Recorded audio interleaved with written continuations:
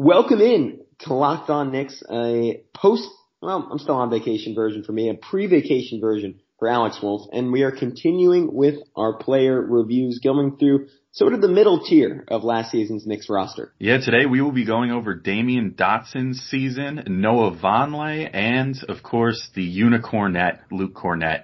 So we will get into all three of those guys when we get into Locked On Knicks next. You are Locked On Knicks, your daily New York Knicks podcast, part of the Locked On Podcast Network, your team every day.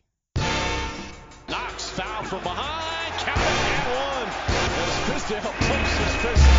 Ntilikina, what he does is contagious. Oh, Robinson with a catch and slam. Across the lane to Trier. Trier drives. Becomes infectious. You are Locked On Knicks, your daily New York Knicks podcast. I am Gavin Shaw coming to you live from Houston, where I'm missing Alex Wolf by just about a week. But I'm enjoying my vacation, Alex. I know you're going to enjoy yours next week. And I'm so happy to be talking Knicks again. Yeah, it's kind of funny if we may just dwell on the vacation thing for a moment, that we both are taking vacations to Texas, of all places, like within a week of each other. It's kind of interesting. It's brutally hot here. I wouldn't recommend it to someone. I was here anyways, and my best friend from high school moved here, so I kind of ended up here. I'm getting out on Friday though, so excited to see the rest of the country. And we are, as you mentioned, doing some player reviews. Worth noting, two things before we get started. Alex, did a couple of podcasts, throughout the week. So if you missed those, be sure to check them out. The 3-part, schedule review is really a gem and worth getting into, because it's, at least for me, like I know, like I do that with football all the time. Like I really go over every single game. And try to see, like, okay, like, what's our record gonna be? If we win that week, can we win 2 out of the next 3? And with basketball, I always thought that's kind of insane because it's 82 games. But I think you pulled it off nicely, so I really encourage people to check that out. Yeah, it was certainly an undertaking. I got Budem on, and literally, like, we were, like, reconciling this idea, like, during the show as we were trying to break down all 82 games. Right. Just being like, well, this is a hell of an undertaking. But yeah, it worked pretty well. I don't know. It was mostly just like doing chunks of games, trying to figure out, if the Knicks would win X number of games during these certain chunks. And then, we did do a final tally at the end, which was probably the most intriguing part to kind of, cause you can't keep track, like you mentioned with football, football, you can like pretty easily keep track of what your like overall win-loss is as you're going. With basketball, it's just like, I was like writing them down in a spreadsheet, like just writing down numbers and stuff, and I wasn't really keeping track of the full number till the very end. So it was interesting to see what our final numbers came out to be. At any rate, though, we are getting into player reviews today. Getting towards the end here, speaking of huge undertakings, because the Knicks had 20 some odd players that they rostered last year. So we're getting into some guys that were pretty consistent contributors today. Leading off with Damyean Dotson, who obviously had his moments off the bench and as a starter. He played 73 games last year, averaged 28 minutes per game. He pulled out averages of 11 points, 4 rebounds, and 2 assists on 42% from the floor, 37% from 3, and 75% from the free throw line. Gavin, we have his best game, which I think is accurate, as March 10th versus the Timberwolves.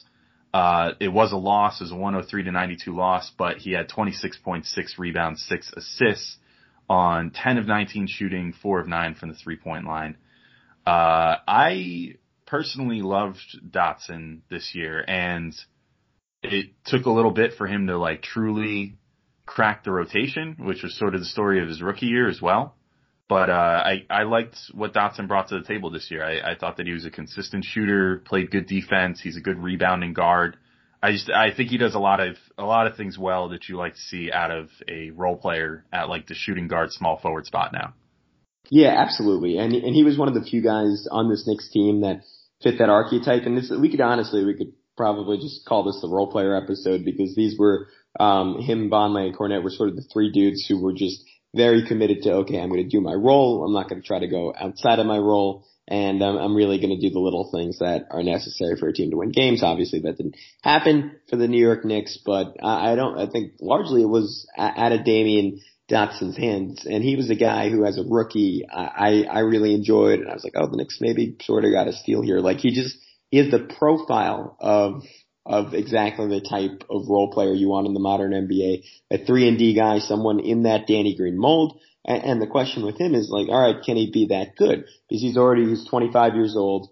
You would think he's nearing his ceiling, and he just has to be like 10 to 20% better if he's going to be a long-term starter in the NBA versus just sort of a deep bench guy that you bring in and you say, you know what, he doesn't take too much off the table. But the big thing with him was just consistency, and it wasn't even from game to game, it was within game. I think in this T-Wolves game, he had something like 18 in the first quarter. He had another game where he made like 6 or 7 threes in the first quarter, and he could never really build on it. Now, those are just insane efforts, and there are a lot of guys in the league who wouldn't be able to build on those kinds of starts, but he never replicated that on a game-to-game basis, a week-to-week basis, at times even a month-to-month basis. And the environment he was playing in clearly wasn't necessarily conducive to having a lot of individual success, but I don't know if on a better team it would really make a significant difference for him, because he might not get as long of a leash as he had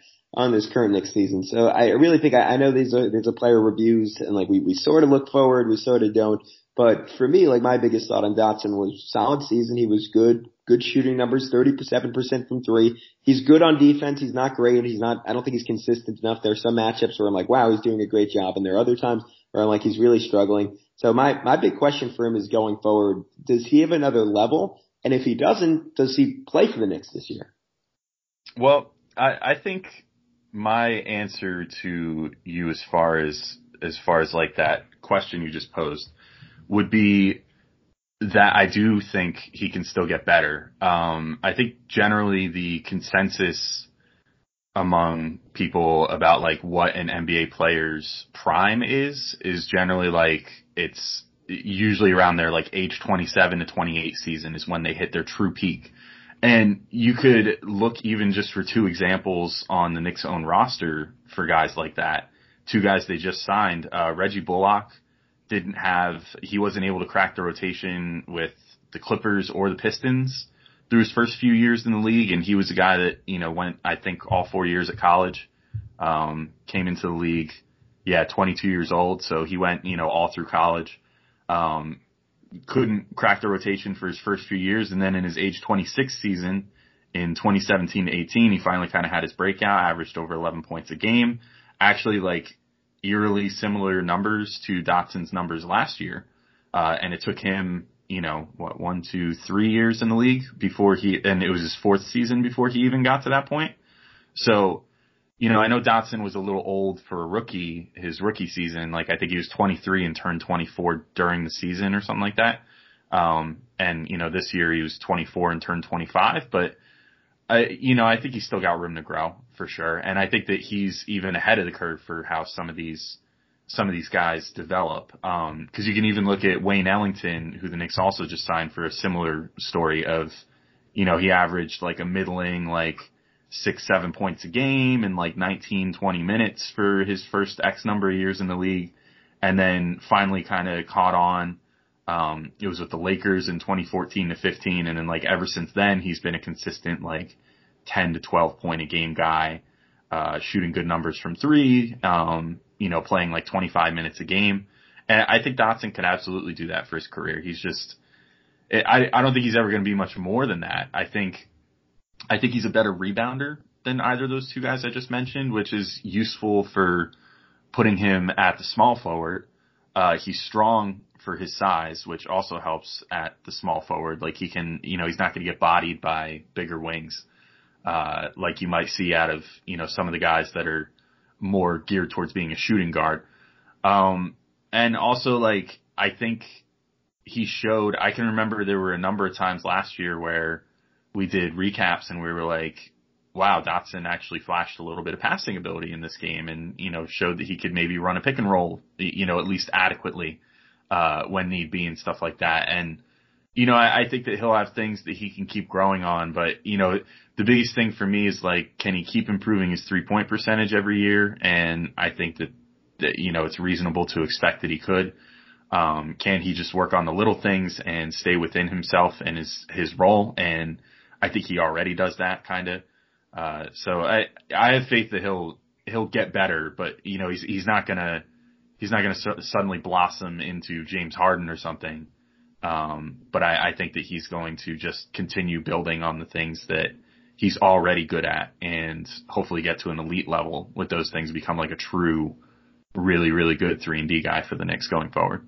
Right. So, but what do you think all that means for him next season? Because I know when we were, or I think I can't remember who were both on it, but I know I did an episode where we were sort of outlining the Knicks rotation for next year and saying, okay, I mean, or at least what I thought was, like Wayne Ellington was going to be sort of fringe, and I just had Dotson out of the rotation, and that might be totally off. I'm not inside David Fizdale's head, but at least in my mind, signing both Ellington and Bullock, and clearly this team needed shooting, but with Dotson already on the roster, it was sort of a sign to me that they're not banking on Dotson being a consistent contributor, and at least how I had it laid out, pending injuries, I didn't have Dotson in the rotation next year. And now, do you think, especially with Bullock injured at the beginning of the year, they're drawing and he's going to play like 15 to 20 minutes a game and they're going to always find a role for shooting? They're just so loaded at that guard spot. I don't necessarily know where he fits in, even though in my mind he's exactly the type of guy they need with so many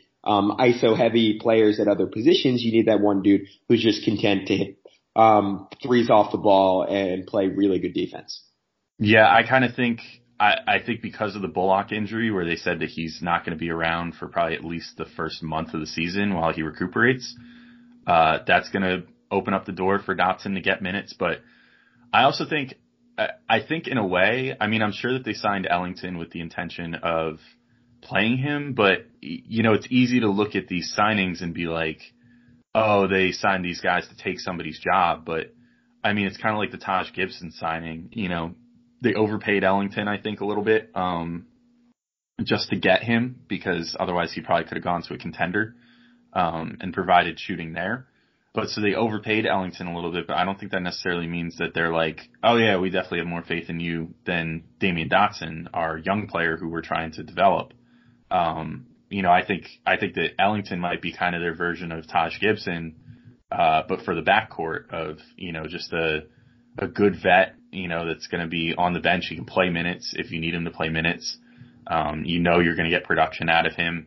If the Knicks come out and surprise and, maybe they're playing for something more than, just lottery odds again, maybe Ellington carves out more of a role that way just because he's like, kind of a proven vet who knows how to, shoot and play defense and all that. But really, I think ideally the Knicks are going to look to develop Dotson first and foremost. Over playing Ellington, who, I mean, they have the same level of commitment to both of them. It's Ellington's on a 1+1 deal with, an unlikely to be picked up second-year option, or maybe likely depending on how things go. But Dotson, I think, expires at the end of this year, but they have restricted free agent rights on him, and they'd probably look to bring him back. So, I think they're going to give Dotson every chance to succeed. I really do think that they're still committed to the young guys on the roster, despite signing all these veterans in the off season. And it's just going to be a case of like, the young guys are just going to have to prove their keep a little more now, than they did before. But I don't think Dotson's going to struggle to get minutes or anything, like, especially with Bullock out initially. He'll be able to find some minutes at the 2 and the 3. And, if it goes anything like last year, once he gets in the rotation, they're not going to want to take him back out because he's just going to stake his claim to it. And that's it.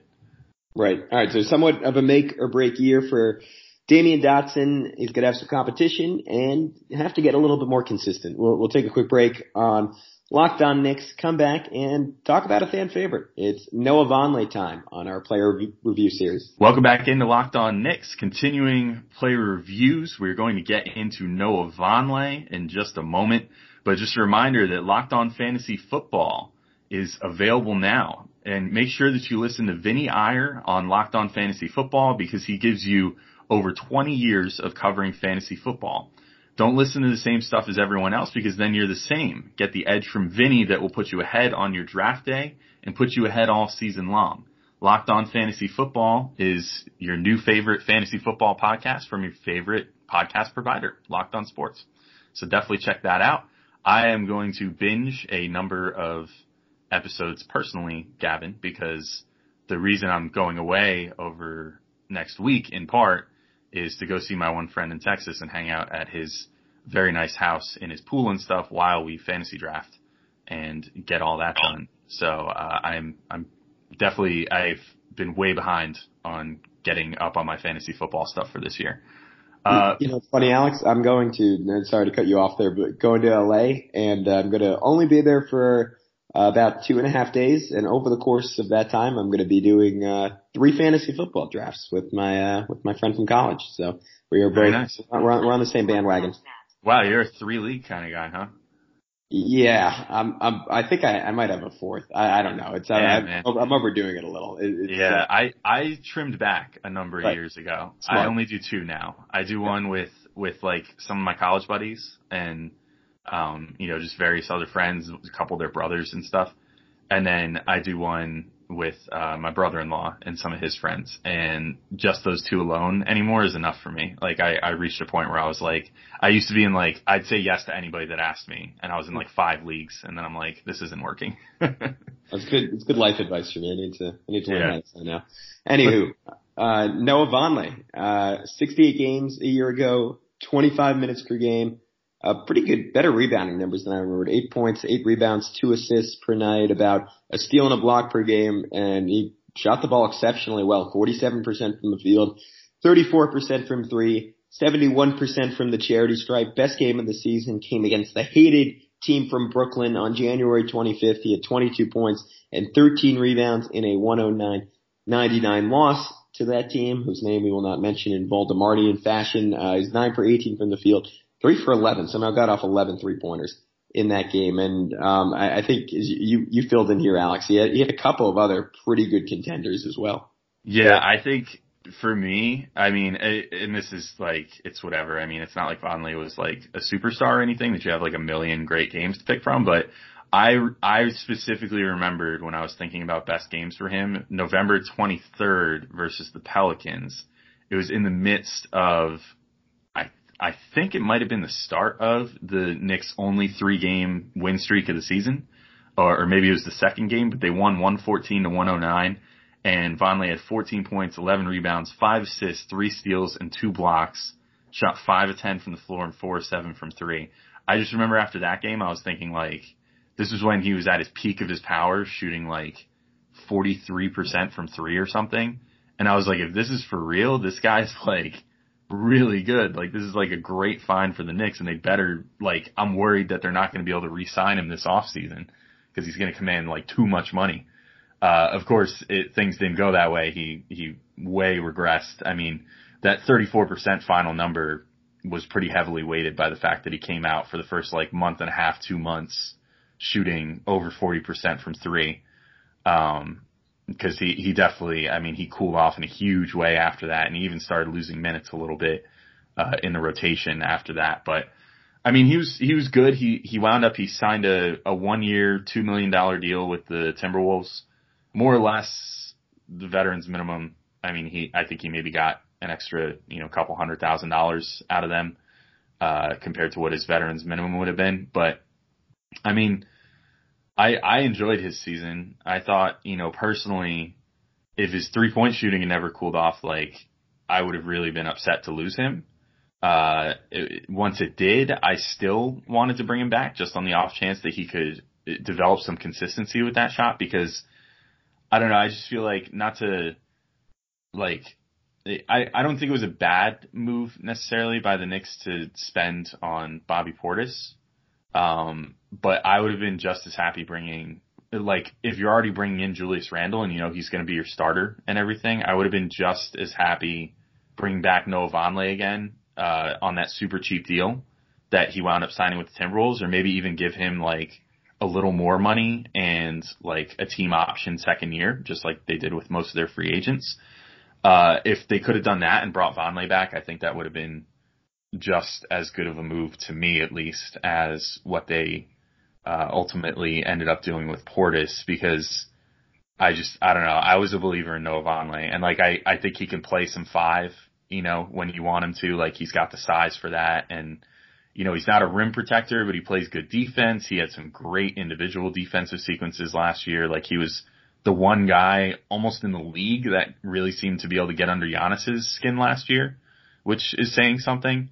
Yeah, just in general, I don't know. I loved his season. Even if he cooled off, and even if, he didn't wind up staying quite as like elite as he was early in the season, I thought that he put together a really good season last year. Yeah, he was awesome just for the attitude and effort that he brought, and like clearly a guy who gave a shit night in and night out. I know you mentioned, and when you did, I kind of remembered it, and it was also one of my favorite moments how he started like actively like fighting Enes Kanter for the rebounds that like the Knicks would just sort of kowtow and give to him, which is something I really appreciate, and I think was much needed. I guess that being said about Noah Vonleh, I mean, the point on his shooting falling off was sort of what makes or breaks him as a player in my mind. And it's interesting because I was kind of going back and doing a little research, and that's what got him drafted so high out of Indiana, was the fact that he shot right around on a limited number of attempts, 47% from 3 while he was in school, and people were looking at him like, okay, is this guy like sort of like the next great or like the next very good stretch big, like a really, really good athlete, someone who could potentially develop into a 38, 39, 40% 3-point shooter. And until last year, he never really came close. And then he started doing it for the first 2 months of last season. And as you noted, we were all thinking, wow, you know what, the Knicks might have really found something here. And there was a real argument to be made. And I think this was one of our first few podcasts ever. We were literally talking about how Noah Vonleh is probably the best player on the Knicks. And that just didn't necessarily carry through, throughout the year. The shooting fell off dramatically. And to me, the biggest indicator of just how dramatic his fall was that the Knicks couldn't get anything for him at the trade deadline. And now I don't know if a team offered to throw them a late second round pick, and the Knicks said, you know what, we're okay. We're just going to keep him for development. He plays a good role for us. He plays good defense. We like how he helps out the younger guys. But it was obvious that there wasn't a team chomping at the bit to fit him into their playoff rotation, and it's clear from his market this offseason that was still the case, with him ending up on a 1-year, $2 million deal with the Minnesota Timberwolves. But for him on an individual level, I'm pretty excited to see what he could bring to that team going forward. I'm just going through the roster. He's really the only traditional power forward that they have. You can make an argument for someone like Jordan Bell, who's sort of somewhere between a 3, 4, and a 5, but is undersized. So I think Vonleh will, even if he won't quite start, I think Robert Covington's going to end up being their starter at power forward. Like, he has a really significant role to play on that team, and there isn't a better center to play next to in the NBA than Karl Towns, just in terms of a guy who provides a lot of versatility and kind of will be a chameleon and let Vonleh do whatever he wants on the floor. Yeah, it'll be interesting to see, because like Towns can step outside and shoot the 3, and like if Vonleh can recapture that, then they could have something pretty dangerous there, as far as like both of them showed the ability. Like Vonleh at times last year, especially late in the season, once his 3-point shot had kind of petered off a little bit and he needed to like find something else to, keep his efficiency up, he like seemed to have a pretty decent post-up game, like a nice little like back to the basket, like throw up little baby hooks, stuff like that. And it seemed to work pretty well for him. So if he and Towns can sort of develop a good chemistry together, I mean, he might even crack the starting rotation there. You never know. I mean, they could decide to bring Covington off the bench because he's kind of undersized as a 4-man anyway. And the league, at least some of the good teams this year, seem like they're going to be running kind of big by comparison to how things have gone in the last few years. With the Warriors and everything. Now the Warriors is sort of dissolved, and you might not necessarily have to deal with this like crazy versatile like 1 to 5 lineup where like the 5 is like maybe Draymond Green or maybe Kevin Durant, and you're not really sure. And like it feels like to me that maybe this offseason the dynamics shifted a little bit to teams might want to start trotting out a little bit more traditional of a power forward center lineup, and that could work out well for Vonleh. But he's one dude that like I really, really wish the best for. Like he really impressed me this year, and it was so funny because I mean he was I can remember all the way back, at the end of last offseason, he was brought on just as a camp invite at first.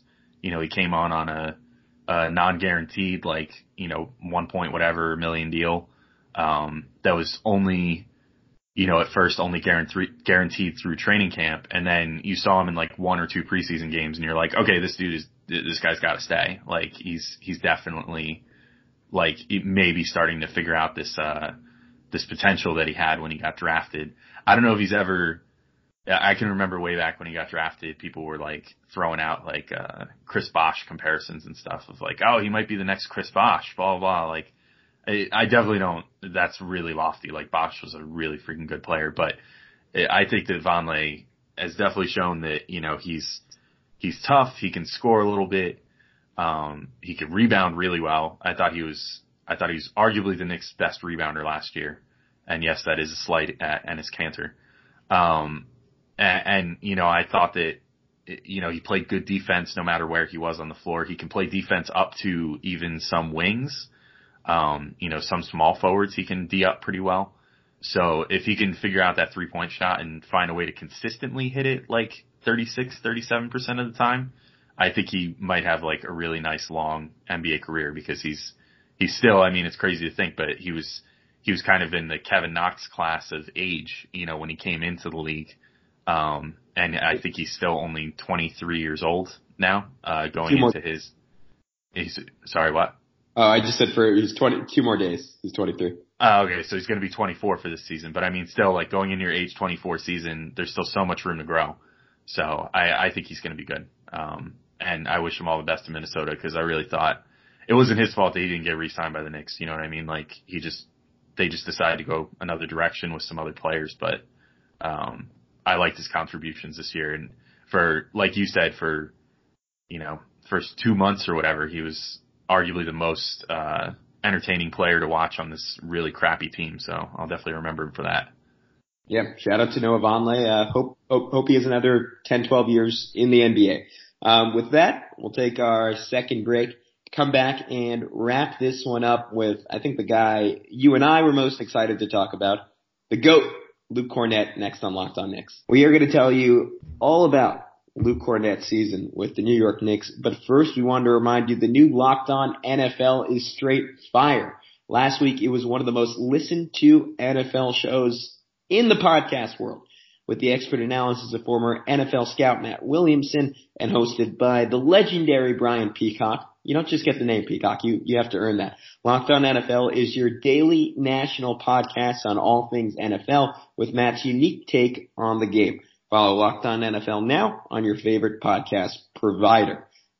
We've talked about it a lot on this show, but I am so excited for the start of football season. I was really depressed about the Giants, and now Daniel Jones is showing off in preseason games. I am weirdly optimistic. I don't actually believe it'll translate, but you can let a man dream. And Luke Kornet sort of had a dream year. 46 games, 17 minutes per game, 7 points, 3 rebounds, 1 assist, 1 block, only shot 38% from the field, but made up for it a little bit by hitting 36% of his threes on a high volume and 83% from the foul line. And what was a stunning revelation, Alex, I never thought I'd be saying this, preseason, it was genuinely tough to find his best game, so much so that I threw one down here and kind of like Noah Vonleh, you thought there was an argument for a different one.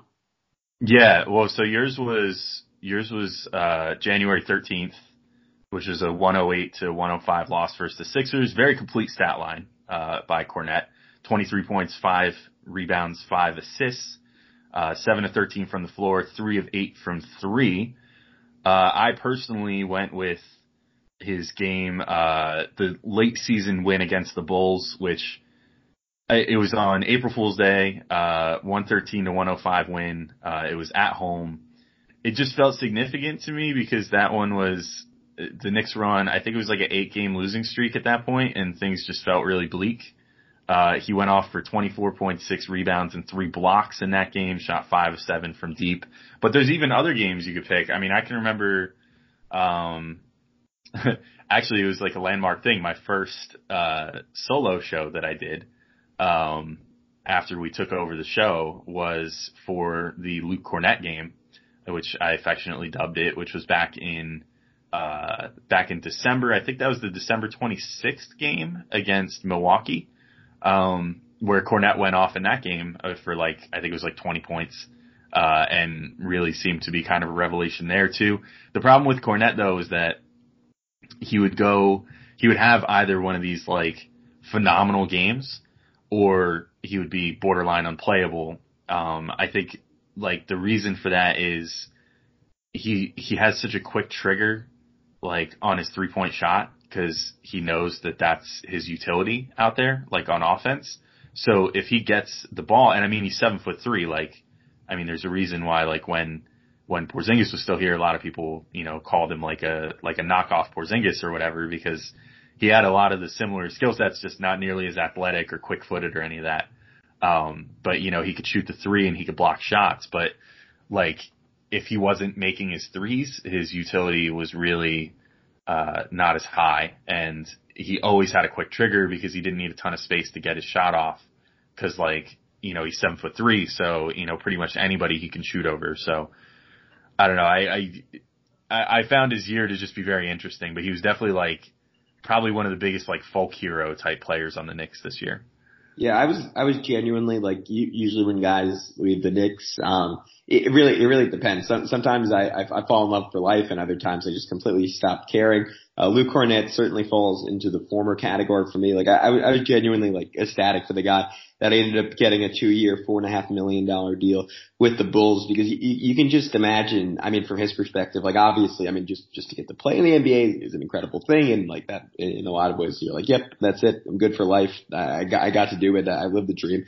But for a guy who was just sort of on the fringes of the league and very easily looked like he would probably go on to a very lucrative career in Europe, which is far from the worst thing in the world.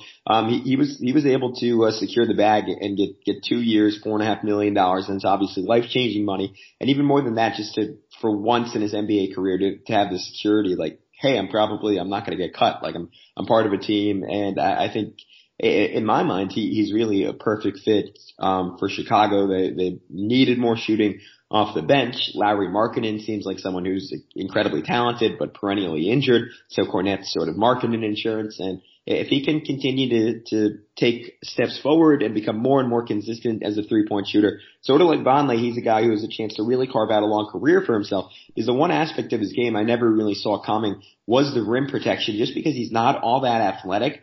But he is kind of in the Roy Hibbert mold of someone who really understands positioning, has solid verticality, and surprisingly good timing for by NBA standards, subpar athlete on the shot blocking. Yeah, I can remember a couple of times last year where he got, he'd get marooned on a switch, with a point guard, shooting guard, a wing, whatever, someone clearly faster than him and stuff. And his recovery time was surprisingly good.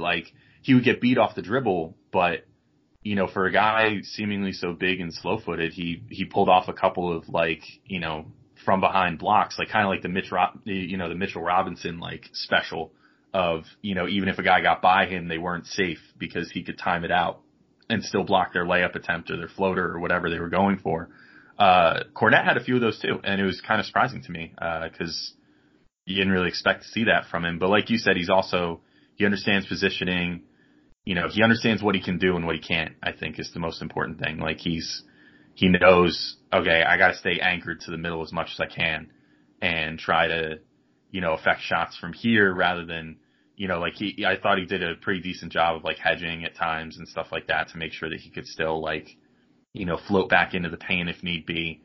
And I think he's a smart player. I don't know. I think the theme of this show has kind of been guys that know their roles and played them for a bad team last year, but still played, their roles well. And, I think Kornet's definitely a big, part of that. He just kind of realized my role is to go out there and, hit some 3-point shots, play some interior defense. And that's pretty much it. And that's just what he did. I wrote down, I was thinking about this, when we were thinking about what to say about Kornet for this season, and I kind of just feel like he's become the ideal third or fourth big that you want on your team in today's NBA, because he's kind of he reminds me of Steve Novak, but just can block shots and actually like play defense a little bit, which makes him that much more useful. I mean, it still remains to be seen if he'll become nearly as efficient as a 3-point shooter as Novak was, because Novak was shooting like consistently over 40%. So Luke will have to hit that level if he wants to like really reach the next level of like role playerdom. But for now, I mean, even if he just stays at the level he's at, he's exactly the type of guy that you want for just a few spot minutes a game that gives the opportunity to potentially get hot from three, which is like infinitely useful in the NBA. And you know, he's not going to totally sink you on defense while he's out there for, you know, whatever is 15 to 20 minutes either. All right, so I guess final question on Luke Kornet as we wrap up this edition of Locked On Knicks. I give you the over/under of 5 years for Luke Kornet in the NBA. What do you say on that? Well, he's already at this is going to be 5 more seasons. I should have 5 more seasons. Oh, I'll say over. I think he's going to have a long career. Yeah, I mean, look at it this way: if Brian Scalabrine was able to be a bench warmer for 15 years in the NBA, there's absolutely no reason why Luke Kornet can't find a role in the NBA for 10 seasons. All right. On that optimistic note, we will wrap up this edition of the Locked On Knicks podcast. As always, we appreciate you tuning in. If you missed the Alex Solo-sodes, as they'll be known, please check them out. He went lone wolf 4 episodes last week, and they were all really great. And highly encourage you to tune into our next show because we're going deep on Alonzo Trier. I can honestly say I did more prep and put more time into that one than most of these player reviews combined because I love Alonzo Trier and I want to get deep, but I want to get a better feel for what he could be on this Knicks team. So with that, we'll bid you adieu and talk to you soon.